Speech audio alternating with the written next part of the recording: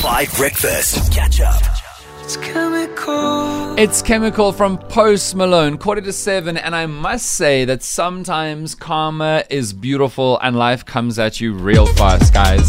I shouldn't sound this happy about... No, I should. Actually, I should. So you remember Drew Barrymore, right? She broke the writer's strike. She did something called... scabbing. Oh yeah, scabbing. You know what scabbing is, Tabo? Yeah, that's when you break the picket lines and you 100%. Yeah. So the entire writer's strike ended, what was it, like a week ago now. All the writers in Hollywood, across the entire film industry, including television, including the Drew Barrymore talk show, didn't work for 5 months because they were demanding all kinds of things, I must say, like better wages, better working conditions, better hours, but also a lot to do with technology, like how, like deals about whether or not their writing could be processed by AI, and then AI could just churn out their writing without ever hiring them again, you know, as technology develops. And then we didn't know at the time that the writer's strike was going to end last week. And so 2 weeks ago, Drew Barrymore came out, unbelievably wealthy, Drew Barrymore, unbelievably successful, third generation of Hollywood superstars, Drew Barrymore, and said she's sorry, but she's going to break the strike and she's going to go back to work. So she got slammed for this, which I am not surprised by, and I don't hold a candle for her at all. Then she came out with one of those nonsense apology videos where she was like, I'm so sorry, I misunderstood, and rah, rah, rah, rah. And then she still said, oh no, but I'm going to break the strike anyway. I'm sorry, but I'm going to break the strike anyway. So, shame. If she'd waited one more week, this never would have happened. Like, the timing is so rough. But now what's happened is her head writers have quit. Her head writers are so angry with her that they can't go back on the air, ironically, the Drew Barrymore show, because her own writers have said, I'm not going to work for you anymore. Now, they're desperately trying to find new writers, but nobody wants to work for the Drew Barrymore show because of the reputational damage. Oh yeah, definitely. And can you imagine? Obviously, having a talk show is very, very difficult. Yes. I remember Oprah was saying that there've been like 300-400 talk shows since she started, but people don't remember them because they were gone like that.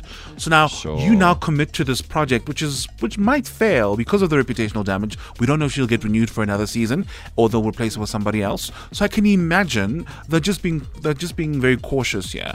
No, but also imagine like your mates are writers and you have to tell them that you've gone and worked for that show that broke the strike. You know, that could have ended really badly because like the reason why people don't want the picket lines to be crossed and someone to break the strike is what if it causes a domino effect where a bunch of other shows come back. Now that didn't happen in this case, but that's why, you know. I'm trying to imagine if I got a job offer from a show with such reputational damage, if I take it, and I mean, this is relevant to us because it's like entertainment industry. I don't know. Would you take an offer for a show? Maybe it's once in a lifetime. Maybe it'll change your life. Maybe it's 5FM. But like the reputational damage of the show already means that you'd struggle to sit calmly and comfortably with friends at a bar.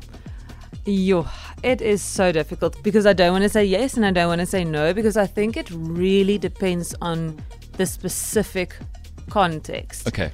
And I think it would depend on my morals as well. Like, why do they have a bad name? Like, I see. Is it redeemable? Is it something that if I go work there, I can work toward like making it better? Or I hear you. Or is it just like, oh, I'm just going for better money or so I think it really depends on the specific context. Okay. It's so tricky. Holly, would you go work for the Drew Barrymore show? Oh yeah, without a doubt. Without a doubt. I don't know why I asked because I knew what the answer would be. Yeah, I don't get it. I never get it, especially when we have these kinds of conversations. Because for me, it's about money in the bank. You know, it's about what I can do to further my career.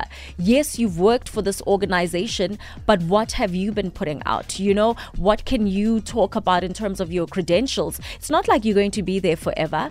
You know, it's about furthering yourself. It's about making sure that at the end of the month you can afford the nice things in life, and that's the first thing I'm about. But there was that news organization in South Africa that we now know was state captured in the Guptas and everything, and I'm sure some people now feel very complicated about that part of their CV. Similarly, actually, maybe this is a better example. So you know McKinsey, the consulting firm, and they were were exposed for terrible, like, aiding and abetting of state capture, they had to close their Joburg office because all the money dried up. And I had a friend who worked for McKinsey, but not in Joburg, and he was saying he had to get transferred to another part of the world to work because the reputational damage was so hard.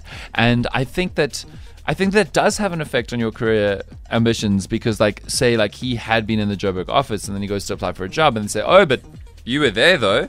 You know what I mean? I don't think people would do that, because it's not like you were the reason for whatever was going on. Like, so I don't think it's fair to be like, oh yeah, just because you worked at an organization or institution that had things going on, now everyone working there was directly, like, at fault for that. I totally agree with you. I totally agree. But I'm worried that not all employers would want to have, like, the association connection. But I could be wrong. Let me know on the WhatsApp line. I agree with you, though, Madly. I really agree that it's about the context. But I also just think it's the size of the opportunity. Like, say Thabo CNN was horrific, we just discovered, but they offered you a job and you had a news anchor role on the most famous news network in the world. Okay, I might have to rethink that. Here's Crown from John London and Jessica LM.